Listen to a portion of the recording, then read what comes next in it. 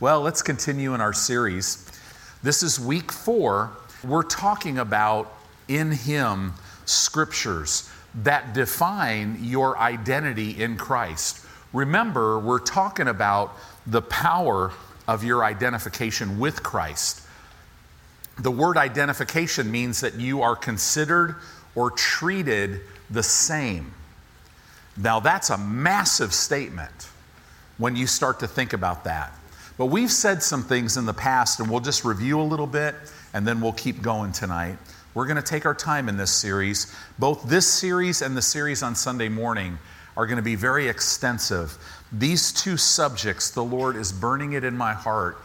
You have to know who you are.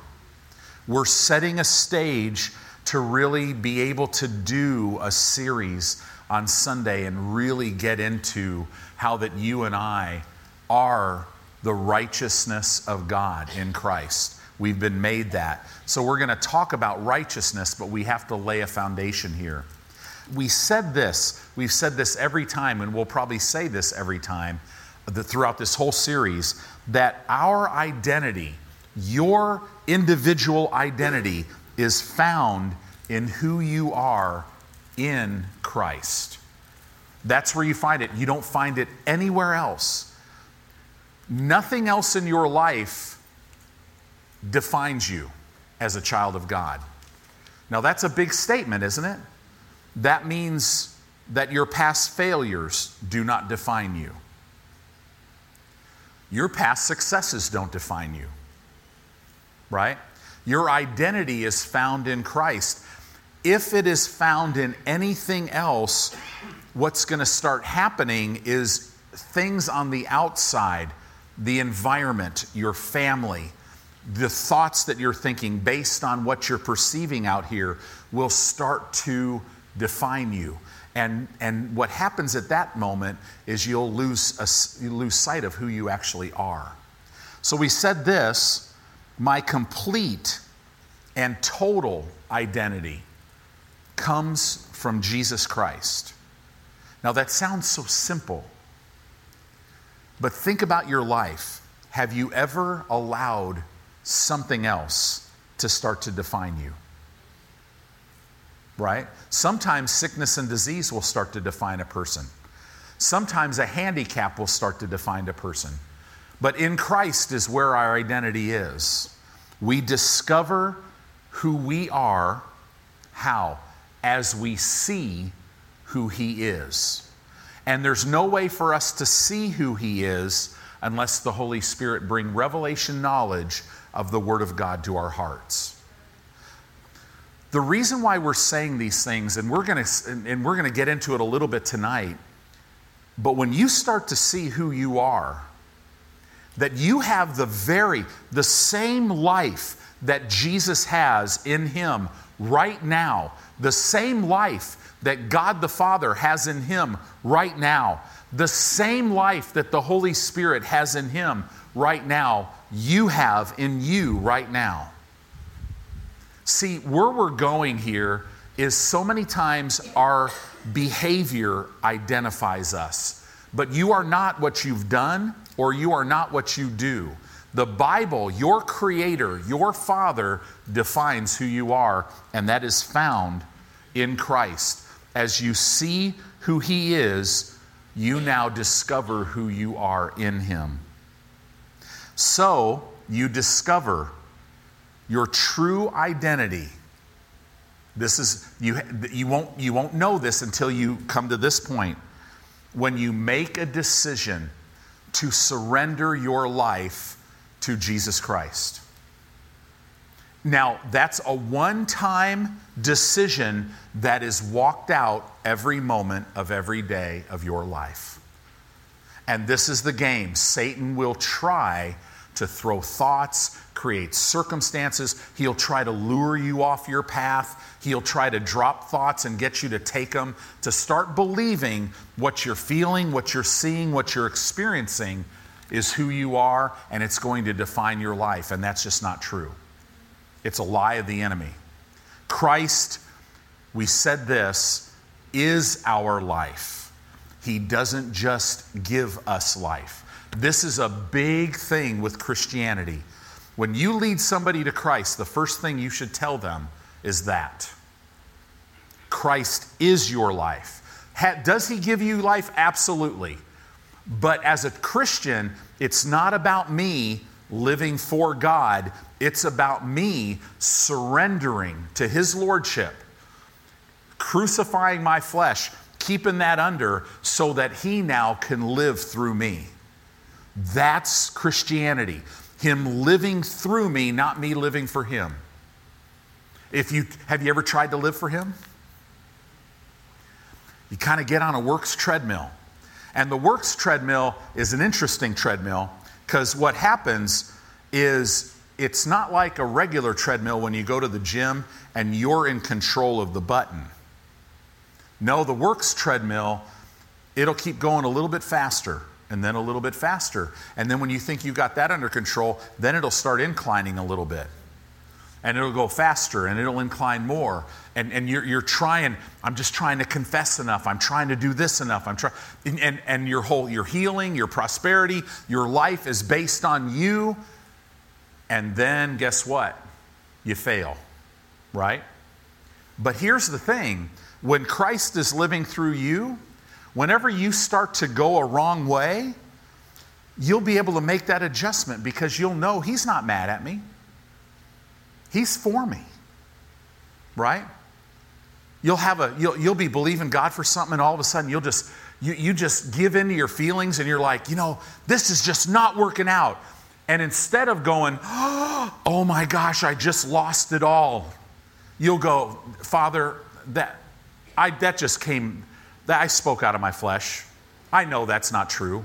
I confess that before you right now. I curse those words. I command them to die.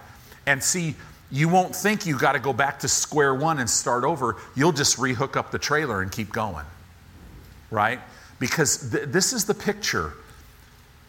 You're closer to your miracle than you can even imagine. To be honest with you, you already own it. It's already in you. God's already gave it to you. You're not trying to get him to give it to you. He's already given it to you. And as you find out who you are, you find out how to just simply receive it. So simple. So, Ephesians chapter 2, verse 10. Let's jump off here tonight. Ephesians 2:10. Hallelujah. You guys doing okay? This is a good subject. It says here, for we are his workmanship. The Greek word poema. We get our word poem from this. We are his workmanship. It literally means that we are God's work of art. We are God's masterpiece. Where were we created? You were created in Christ Jesus. If you look at a Bible and you don't understand positional truth versus temporal truth, you'll think, because you don't know how to discern this, you'll think that when you do good, you're in Christ, and when you don't, you're not. But Romans defines what it means to be in Christ. If the Holy Spirit dwells in you, you are in Christ. So that means every person who's ever received Christ is in Christ because the Holy Spirit dwells in them. Does that make sense? So we're in Christ. We were actually created in Christ. All the promises of God are in Christ, yes, and in Christ, amen. Well, guess where all those blessings are? They're all in Christ. We've been blessed with all spiritual blessings in heavenly places. Where? In Christ, where we are. He's given us all things that pertain to life and godliness, and it comes through the knowledge of who? Christ. As we gain knowledge of him, we're able to partake of this divine nature that we already possess. Created in Christ Jesus. In other words, what God is saying through the Apostle Paul, this letter was a circulatory letter. It wasn't just for the church at Ephesus. It was for Faith Family Church in 2021. What he's meaning here, created in Christ Jesus, it's meaning that God the Father put everything in Christ that he wanted for you because you're in Christ. Everything Jesus is in you, and it's for you. And it says here, created in Christ Jesus unto good works, not by good works. You don't get this because you do good works. You get this, and because you have this, now you'll be able to produce good works, which he, God, hath before ordained that we should walk in them. Remember, we said this, good works cannot produce a new nature, but your new nature will produce the good works. So see, this whole series is about you just relaxing and actually being who you are. It takes a lot of inner turmoil to walk as somebody that you're not. But to just give yourself a break and allow Christ to work through you. He's pleased with you. He loves you. He's for you. Why? Because you've been created in Christ. So, as we said last week, as we just ended last week, there are 130 plus scriptures in the New Testament that tell you who you are right now in Christ. Okay? So now I'll tell you about a book. Now this is a book, I'm going to get off the hook here. We will never carry this in our bookstore. Okay? This A.J. Gordon, he lived from about 1836 to 1895. And he wrote a book in Christ that is phenomenal. Now it was out of print. They brought it back in print. If you were to Google A.J. Gordon in Christ, you'll probably be able to figure out how to find one. It is so good when we're talking about our identity is found in Christ. A.J. Gordon had some great revelation on what that meant. So if you're building your library, this is a phenomenal book, and I would encourage. Now, it's written by a guy who lived in the 1800s, right? So it's kind of like reading the King James Bible. They just, but actually, see, you know, I live in the King James, and then I use all the other translations just to support that. The reason why is the King James is a word-for-word translation. With the current Hebrew and Greek tools that we have, we could really see some things. But I kind of see, a lot of people try to train themselves how to read faster. But I spend my life disciplining myself to read slower. All those these and thous and all that stuff, that slows me down enough so that I could really get some stuff. Because I'll read something and I'm like, and I got to read it again and read it again. Some of the newer translations, you just go 900 miles an hour. It just flows with your speech. And that's why we have a lot of people that don't have much depth because, you know, we want to conquer. So if I'm reading Ephesians, I got to read it. The goal is to read it and get through it. Talk to the guys that come on Tuesday morning. We're at about Colossians 3:17. And there's only 4 chapters in Colossians, but we've spent 15 weeks going verse by verse through Colossians. There's a lot there. So reading this book in Christ will help you because you'll read it slow. Notice I said there's 130 plus scriptures in the New Testament. I wonder if God wanted you to know who you are in Christ.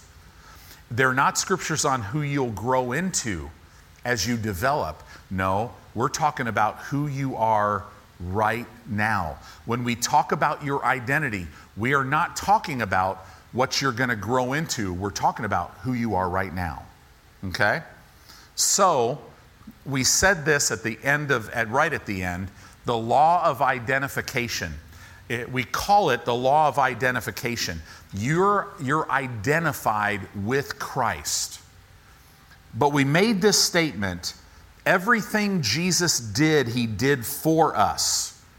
It was set to our account as if we did it. In other words, he was made sin so that I could be made his righteousness.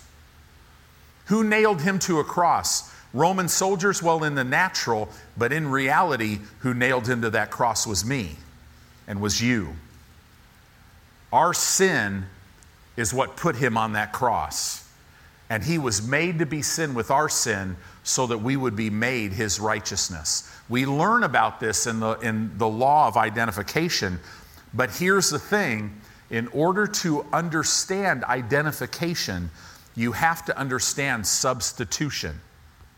In other words, when you understand that Jesus paid for your sin, paid for it all. He paid. He literally himself bore your sickness and carried your pain. Not metaphorically something like it. No, yours. How did that happen? I don't know. But God said it, so it's true. On that cross, every pain that has ever hit my body or will ever hit my body hit his body. Every sickness, every disease. People think COVID-19, now they're coming out, we have a lot of proof that it was created in a lab in Wuhan, China. Listen, okay, I'll go you one deeper. Jesus had COVID-19. Amen. All the sickness, all the disease of the whole world. So let's get our eyes off all that nonsense and let's get it on what it's supposed to be. Jesus paid so you don't have to. All the arthritis that will ever hit somebody's body, Jesus bore it. Amen. All the poverty, all the lack, all the depression, all the anxiety, all the terror, everything, the weight and judgment of the curse of the whole law was put on him. He was our substitution. He took our place.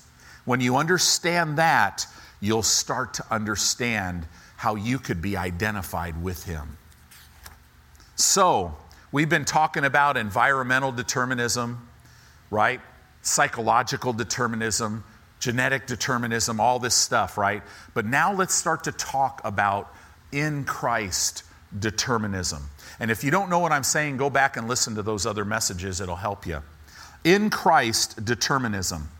So we have the term in Christ.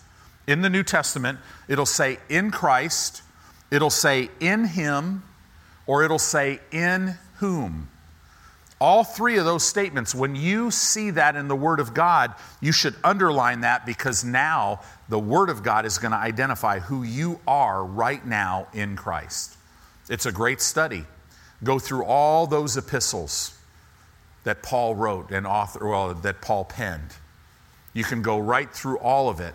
And anytime you see in him, in Christ, in whom, it's talking about this in Christ determinism.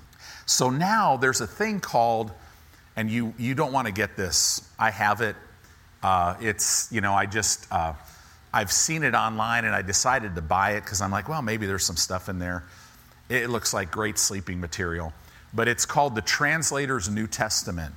But I like some of the notes that I've seen before on that. In the Translator's New Testament, this was written for people that would translate scriptures. The notes in the back of the New Testament tell translators one thing that I loved.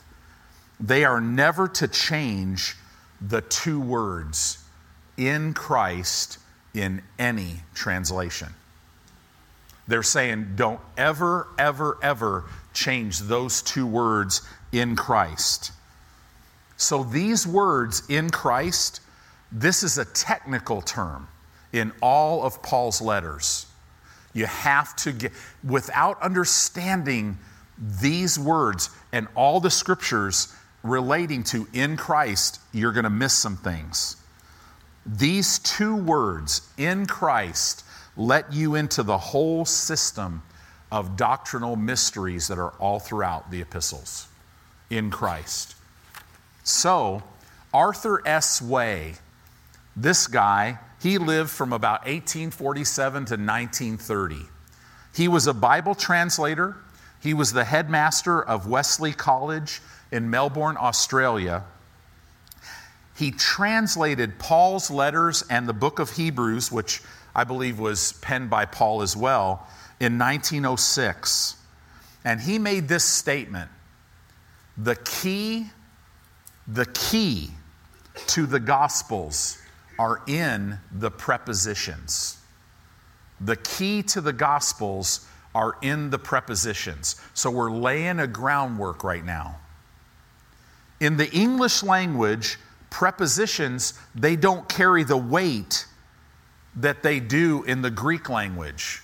So they're unable to carry the gospel message in the weight that it could be carried.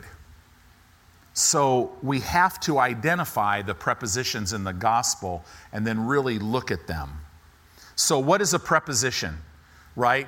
Back, when I was in school, when dinosaurs ruled the earth, a preposition, it connects and it shows relationship. It connects nouns and pronouns, okay? So here's some examples. The word for, the word with, the word in, okay? The word through, the word by. These are the key to the Gospels. The key to the Gospels are in the prepositions: for, with, in, through, and by. Example, Christ died for us. It's a key, right? He died for us. He was made sin for us. The word for would mean in our behalf. An example, I was crucified with Christ, another preposition. I am identified with Christ in his death, in his burial, and in his resurrection. Right? So let's go to Philippians chapter 3 in verse 10, and I'm going to read it out of the Amplified Classic. We used to just say the Amplified until they came out with another version of the Amplified that's kind of whacked. So now we have to say the Amplified Classic. So if you could put that up there, Philippians 3:10. Can you say whacked in church? I guess you can, right? Philippians 3:10. It says here, "For my determined purpose is that I may know him, that I may progressively become more deeply and intimately acquainted with him, perceiving and recognizing and understanding the wonders of his person more strongly and more clearly, and that I may in the same way come to know the power outflowing from his resurrection, which it exerts over believers, and that I may so share his sufferings as to be continually transformed in spirit into his likeness, even to his death." And then we'll stop right there. Interesting. My determined purpose, Paul said, is to know him. Wow. Paul goes on, and he goes on in many of the epistles, he goes on to say that I may know Christ in the parameters here. Now, when we're talking identity, in the parameters of his death, of his burial, and of his resurrection. You have to know those parameters. So in the center of the spirit of faith, right? We having the same spirit of faith. We believe and we speak, right? So in the center of the spirit of faith is revelation knowledge of who you and I are in Christ. You're going to make it through everything in your life if you know who you are in Christ. It's key. We have an identity crisis in the body of Christ. We have a big identity crisis in the world. And it's trying to, the powers of darkness are trying to push that further. All this gender stuff and all this stuff you're hearing about, it's all designed to get people and mess with their identity. You don't choose your identity. Your Creator chooses that. And I'm telling you, it's glorious.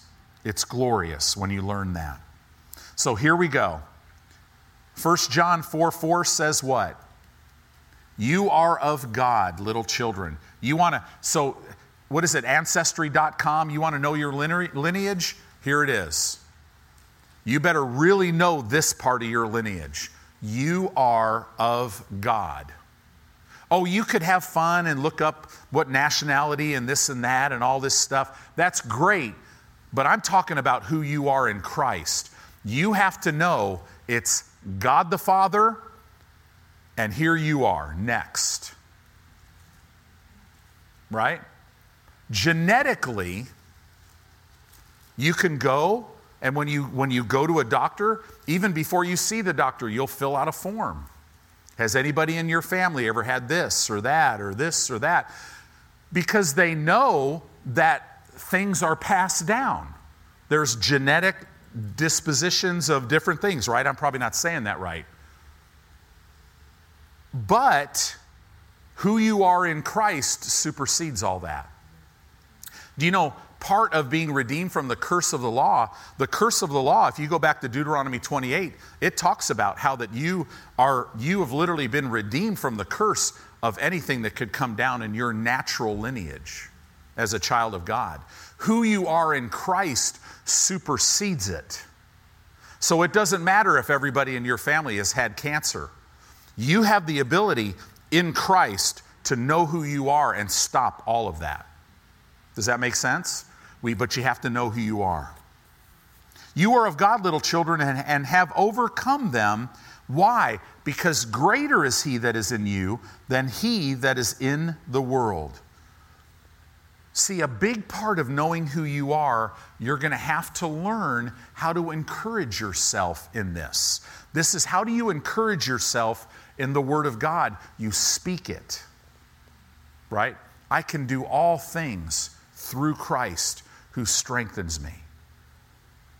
All of these things. I'm strong in the Lord and in the power of His might. 2 Corinthians 5:17. Look at the prepositions. Therefore, if any man be in Christ, he is a new creature. Old things are passed away. Behold, how many things? All things are become new. Everything became new the moment you accepted Christ. So A.J. Gordon, the book I just showed you, In Christ, he said this. There's a quote from this book. I love this. No words in Scripture except those that say God manifest in the flesh hold within themselves a deeper mystery than this simple formula of the Christian life in Christ. This is the formula of the Christian life. I'm in Christ. You know, there was a man, he started the whole Calvary Chapel movement back on the beaches of California years ago. And Chuck Smith was his name. He's in heaven now. But you know, when we would talk to Chuck, when we were in small groups with him, he would say, I never ask a person if they're a Christian. I ask them, are you in Christ? Because that's everything. In Christ. Basically, what A.J. Gordon was saying, if you read the rest of that whole passage, he is saying that the most profound words in the Bible are in Christ. You know, it's funny, Gary Crowell, who's ministered here, and he's done so much in China and around the world, he would say this to me. He goes, you know, in America, American Christians will go in their Bible and they will underline every scripture that has to do with them being blessed. In China, in that culture, every Christian will go and they will underline their Bible about everything that has to do with them suffering for Christ. Because so many of them, they're so thankful for what He's done and the new life that He's given them, that they just are like, I'm ready to suffer for Christ. You know, many Christians are thrown in prison when they don't have to in China. Many times in the Chinese culture, Gary told me that they're so respectful, and now this is not talking about lately, because this new guy in China's, wow, he's really anti-God. But before, the Chinese military or the police would come to a church that was meeting and saying, hey, listen, we're coming to let you know that we will be back in a week or in 2 weeks, and we better not find you here, out of respect. But a Chinese Christian many times will go, you know what?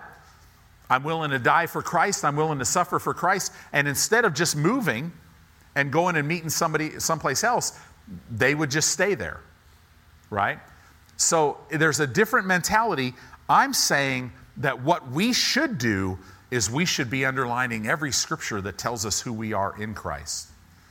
Because I'm telling you, all of that will define who you are.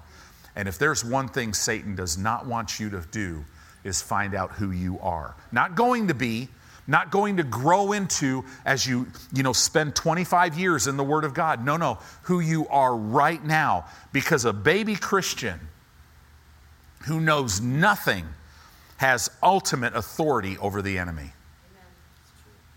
The enemy's completely defeated. So 130 in Christ scriptures. When you see the preposition for, this will always show you substitution. For example, Romans 6:5. For if we have been planted, that Greek word means united together in the likeness of his death, we shall also in the likeness of his resurrection. Every time you see the word for, it will show you a picture of substitution, how that he took your place. The preposition with will always show you identification. It will always show you how you're identified, treated as the same with Christ. Right? Remember this? Galatians 2:20. I am crucified, what? With Christ. Paul said that, right? Nevertheless, I live, but yet not I. It's Christ that lives in me. And now this life that I live in the flesh, I live it by the faith of the Son of God, who loved me and gave himself for me.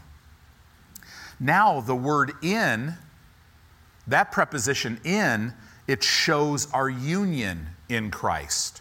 So for shows our substitution, with shows our identification, in shows our union with Christ. 2 Corinthians 5:17. Therefore, if any man be in Christ, he is a new creature. It's showing our union with Christ. Old things are passed away. Behold, all things are become new. So let's look at this, the doctrine of identification. I know this is kind of like, this is kind of like a really, you're in Bible school right now. But you know what? You are in Bible school right now. But you're not here to learn. You're here to discern. You got to discern these things because you're going to be tested. There's going to be pop quizzes come up all the time. Maybe even tonight. But don't worry, they're all open book. And the guy who knows all the answers is on the inside, and he's here to give you the answer. So, doctrine of identification. People are weak and have trouble yielding to God. Why? Because they are defining their identity, which is their positional truth, by their actions, which is their temporal truth. Let me say this again. Believers, Christians, people are weak and have trouble yielding to who? To God. What do I mean yielding to God? I'm talking yielding to God is even receiving from God. They have trouble because they're defining their identity. How? They're defining their identity. They're defining their positional truth, which is their identity, by their behavior, which is their temporal truth. Which means if I lead somebody to Christ today and I need to pray, I'm going to be okay. But if I've just messed up, I might be in trouble if I need something from God.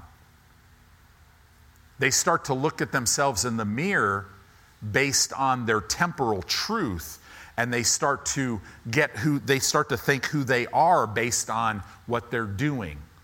And it's not that way. Who you are is what Christ has done for you and who he made you. Okay? Now, am I giving you a license to sin? I don't have to. Right? You're going to sin. You don't need a license. All you got to do to act and behave just like somebody in the world, you know what you have to do? Nothing. Just let your flesh do nothing, and your flesh will heal. Your flesh will make you rude, make you selfish. You'll do all kinds of stuff. But if you will figure out that, wait a minute, I have the life of God on the inside of me. I'm born again. I'm a child of God. I'm identified with Christ. And you start to know who you are based on what he says, it will empower you to walk free in your behavior, because you will come to know that old man is actually gone. Most believers, when you even say that to them, they're like, there's no way. I'm having trouble with this and that and this and that. You're having trouble because you don't know what the Word says. You have not got revelation knowledge on what God's Word says, and it's laid out there. So, there is a difference to who you are in Christ and what you live on the outside. There's a difference. Now, as you grow, there won't be much of a difference. And you can grow to a place where there won't be any difference at all. But remember, it's not going to come from you living for God. It's going to come from you allowing Christ to live through you. Okay? Weak and fearful Christians, they want rules. Why? Because they don't know God. If we don't know who we are, you know who always loses? Us. But this is about us letting Christ live through us. Listen, his mercy is so much greater than your disobedience. I'm here to tell you tonight, if you get nothing out of this other than give yourself a break, the goal is to discover who you are and give each other a break. Listen, when a believer is being rude to you, that's just their flesh. It's probably coming from the inner turmoil of some stuff that's in their life that you have no idea about. I mean, I could confidently say that because I've lived that. Haven't you? Right?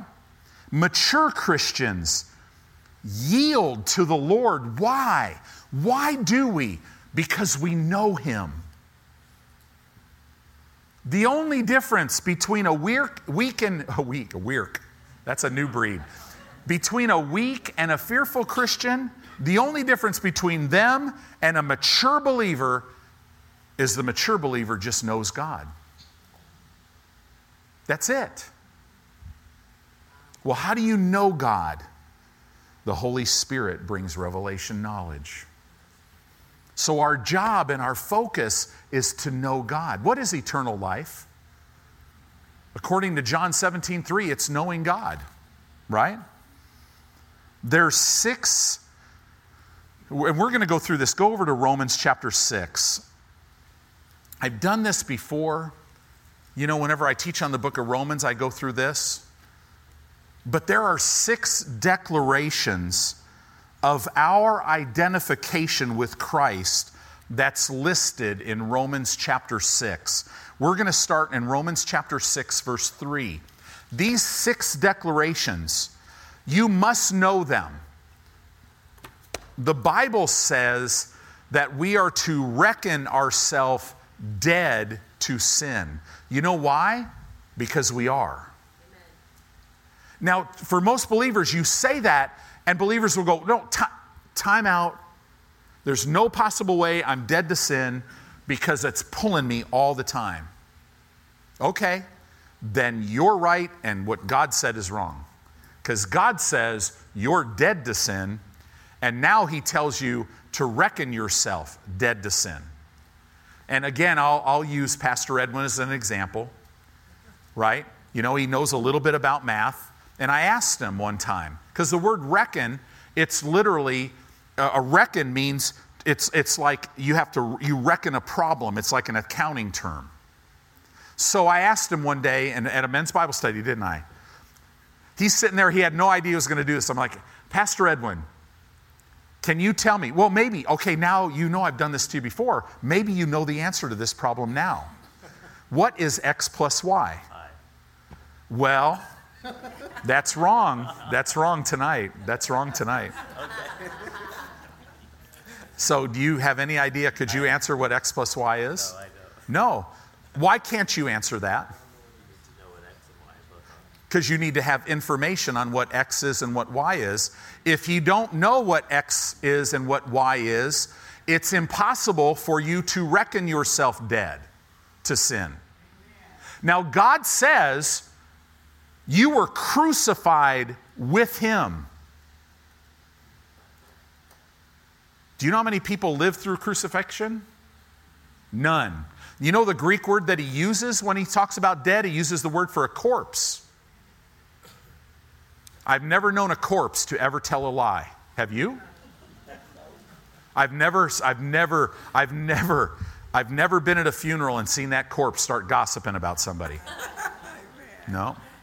Do you realize that the Word of God says that you were crucified with Christ? Not only that, how many people are still alive that have been buried after they've been crucified? None. God says you were buried with him. And then God says you were raised to newness of life with Christ, to a brand new life. If any man be in Christ, what? He's a new creature. Old things have passed away. Behold, all things have become new. So many Christians think that if I could just overcome the sin in my life, I can get some of this stuff to work. God will love me and he'll move in my life and everything will be great. But the problem is I just keep messing up. And I just try harder. And maybe if I come to more services and learn, hear Pastor Tony talk more. No. You simply need to know what X is and what Y is. You, in other words, need information. All you need is information so that you can reckon yourself dead. Without information, you can't. You'll think you're just a sinner saved by grace. Right? But if I told Pastor Edwin that X is 90 and Y is 1, what is X plus 9? Well, plus Y? 91. It's easy. Was that hard? That's not hard. If you have the information, it's not hard. But see, it's not about having the information. Because you know how many believers, they read it. Yep, I was crucified with him, buried with him in baptism, raised to newness of life. Praise God. Jerk. 3 seconds later, come out of a charismatic, man, that saxophone, worship. Oh God, I give my life to you. And then all of a sudden, a baby cries. Man, I wish that baby would shut up. What's wrong with those parents? But I wonder if we had revelation knowledge of what the Word said. In these 5 verses, the Bible says we'd be able to reckon ourselves dead because you are dead. Amen. That old nature's not in your spirit. No. It says here in verse 3, in other words, what we're saying tonight is there are 6 things that we must know to walk free from sin. And these 6 things are 6 declarations of our identification with Christ. Isn't that amazing? Verse 3, Romans chapter 6, verse 3. Know ye not that so many of us as were baptized, this is the Greek word that means to immerse, into Jesus Christ, were baptized into his death? So we have to know that we have to, in order, see, with this, it's not really X plus Y, it's X plus Y plus Z plus A plus B plus C. There's 6 things. This is the first one. You've got to know you were baptized with Christ into his death. In other words, salvation is not, well, my Baptist background rocks me even to say this still. But the reality is, salvation is not about behavior. Amen. Why is that? Because I don't care how good your behavior is, your behavior could never be good enough to get you born again. Right. Ever. Not even close. The Bible says our own righteousness is as filthy rags. So this is a declaration of my identification. Who am I? I am baptized with Christ into his death. Verse 4. Therefore, we are buried with him by baptism into death, that like as Christ was raised up from the dead by the glory of the Father, even so we also should walk in newness of life. Newness. This word in the Greek means in the new state of life which the Holy Spirit places us, so as to produce a new state which is eternal life. A newness of life. Guess what that word life is? It's not natural life, it's Zoe. It's the very essence and life of God. So from this verse, we have the second and we have the third thing. Who are we? We were ones that were buried with him. Number 3, we were ones that have been raised to a newness of life. So if you look at this and go, okay, I've been baptized with Christ into his death, buried with him, and raised to newness of life, you are halfway to walking free from sin. If you'll speak that over your life and get revelation of it, because that's who you are. You have been identified with Christ. Now we are identified with his resurrection. Newness of life is what? It is the life that Jesus had after his resurrection. It's the life he has right now. That's why the Bible says, as he is. Not as he was, as he is, so are you in this world. Now, right now, you should start to be going, wow. So I think I'm a little bit more in Christ than maybe what I thought I was. When you know who you are in Christ, it'll change your prayer life, it'll change your ministry, it'll change everything, because now you will know, when I believe the Word of God and speak the Word of God, when I bind Satan, when I resist him in the name of Jesus, man, I know who I am. Because who I am is in him. Colossians says, my life is literally tucked away with Christ in God. So let's keep going. Jesus, who he is today, is who you're identified with. We are more than conquerors because of who we are in him. Why more than a conqueror? Because Jesus was the conqueror.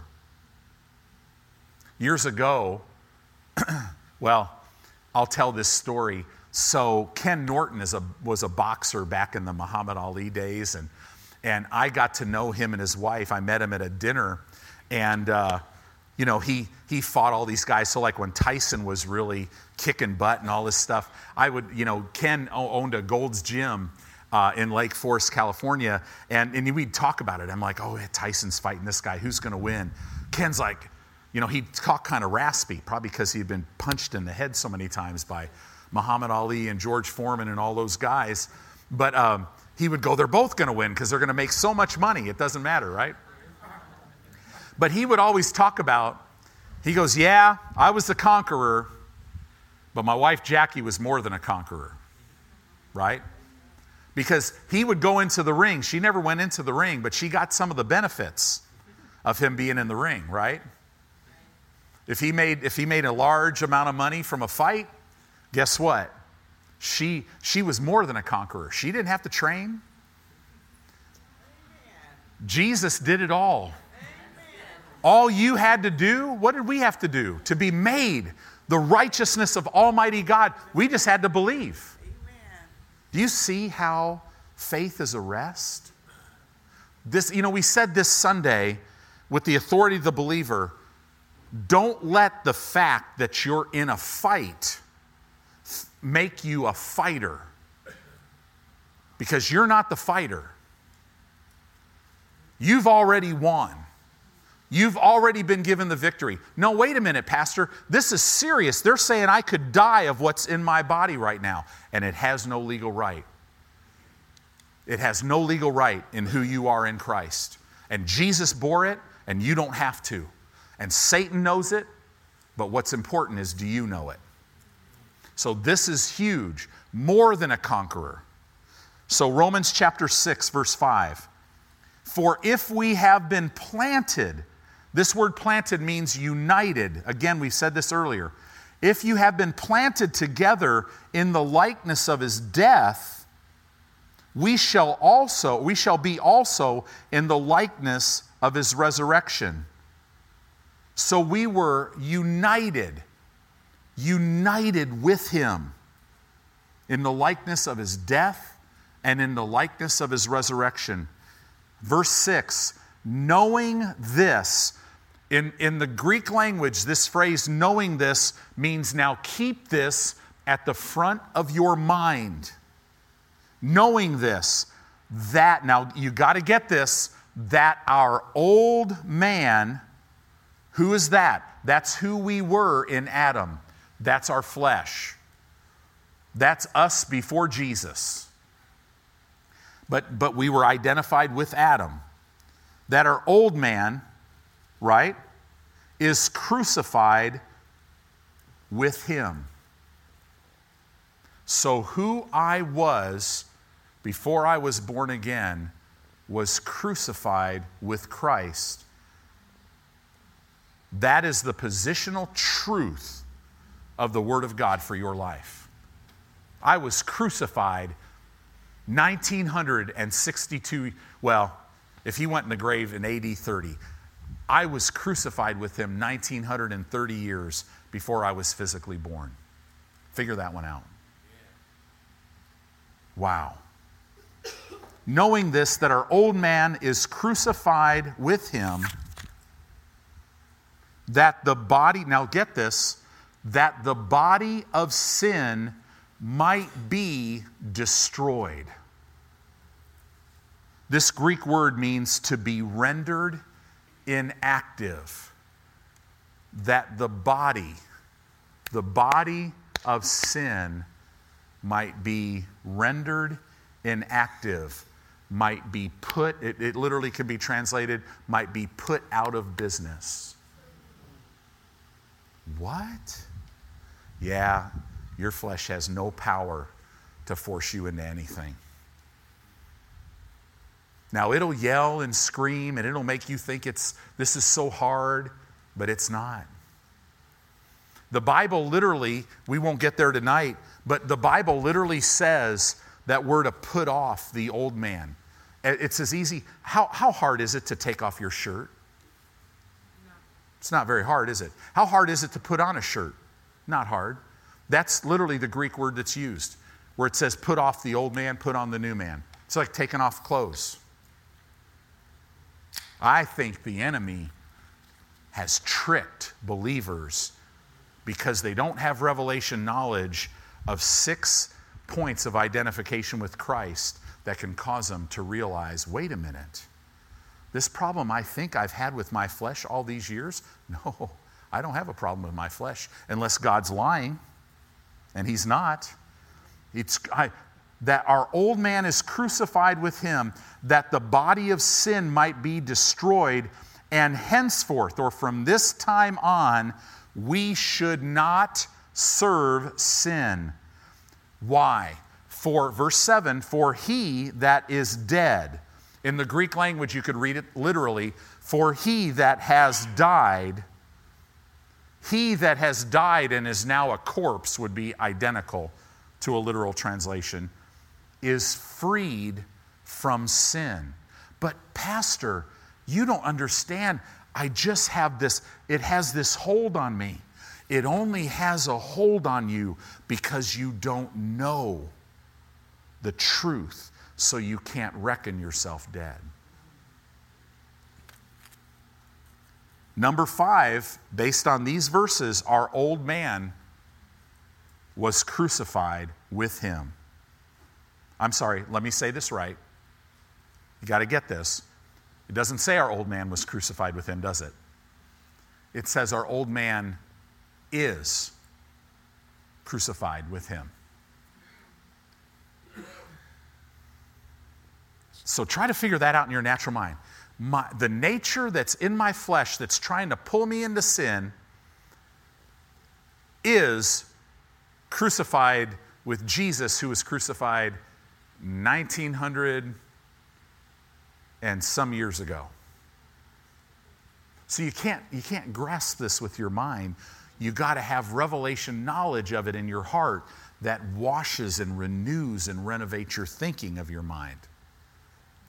I wonder what would happen if when your flesh starts talking to you, you just look at it and go, no, you were crucified. Shut up. You were crucified. The key to walking free from sin is knowing that your old man is, present tense, crucified. That desire that's in your flesh that wants to make you be fearful, wants to make you not trust God, wants to make you go do something that you know that you shouldn't do, that's contrary to the Word of God, that man is dead. All that you're dealing with is thoughts. And all you got to do is take them captive with the Word of God, and you'll walk free. I'm telling you, and you know when you preach this stuff, I feel like I need to stand up here and say this about 300 times because it would start going off on people. All of a sudden people go, what? Wait, I'm free. I've had this problem with lying forever and I'm free. Your flesh rises up, you go, shut up. You're dead. You're crucified. You can't dominate me. The number 6 thing, it says right here, right at the end, for he that is dead, or he that has died and is a corpse, is freed from sin. Number 6, you and I have been freed from sin. In other words, we could we're just about ready to close right now. The crucifixion of Jesus Christ took care of all of my behavioral problems. Boy, that is a foreign doctrine in the church, and it's right in Romans chapter 6. But I'm telling you, we're going to preach the word around here. And people are going to get free. Say this with me. The crucifixion of Jesus Christ took care of all of my behavioral problems. The crucifixion of Jesus Christ took care of all my behavioral problems. Say this with me. So therefore, I am free from sin. Wow. Isn't that good news? Sin, old habits, sickness, all of it are never to dominate us again. In the death of Christ, He brought an end to who you were. When He died, you died. The person that's sitting here tonight, all of you, you're new. The life of God, when you realize that, there's nothing that could stop you in the earth. In the death of Christ, He brought an end to who you were. Satan tries to tell the believer that the problem is sin, but this is not true. We have already been freed from sin. We must know this, or we will just live like the world, which is what's going on right now. Knowing this causes us to live new and causes us to live free. Christianity is based on the cross of Christ. It's based on the blood of Christ, and it's based on the resurrection of Christ. So in other words, we were immersed, we were crucified, we were buried, we were united with Him in death, we were united with Him in His resurrection, we were raised to newness of life, we were free from sin, and now we live in Him. Wow. We got to know this to walk in our freedom. Notice we're talking about positional truth, not temporal truth. Satan tries to steal this from us, from getting us to think temporally, getting us to focus on our behavior instead of focusing on who we are in Christ. And we read it all over the Bible. What does Hebrews chapter 12 tell us? As we walk out and run our race, we're to what? Fix our eyes on Jesus. Who we are in Him, not who we are on the earth. The Bible says to be carnally minded is death, but to be spiritually minded is what? Life and peace. This is the road to peace. This is why so many believers are not happy. This is why people don't want to come to church. They walk in church and they don't know God, and they're looking at people going, ugh. That's why people who come to our church, they're like, wow. These people are excited. They're happy. Why is that? Because we know who we are in Him. Adam's sin governed his family. Adam's sin caused sin and spiritual death to reign over our old man because we were Adam's seed. But Jesus' sacrifice, received by faith, it causes righteousness to reign over our new man because now we are the seed of Jesus. Jesus' sacrifice governs His family. And what Jesus did in the crucifixion cannot even be compared to what Satan did through Adam. There's no comparison. You are free. That's who you are. You were born again free. Sin is not to dominate you. Think about that. The wages of sin is death, and Jesus' crucifixion removed every hope that Satan could bring death into your life. So if death is in your life tonight, just get it out. I'm telling you, take these scriptures and meditate in them until all of a sudden, I can't explain it, but when the light goes off and you start to see who you are, you're not going to be walking around buying the lies of the enemy when he says, shame on you and shame on you. You'll be like, no shame on me. My shame was put on Jesus. Amen.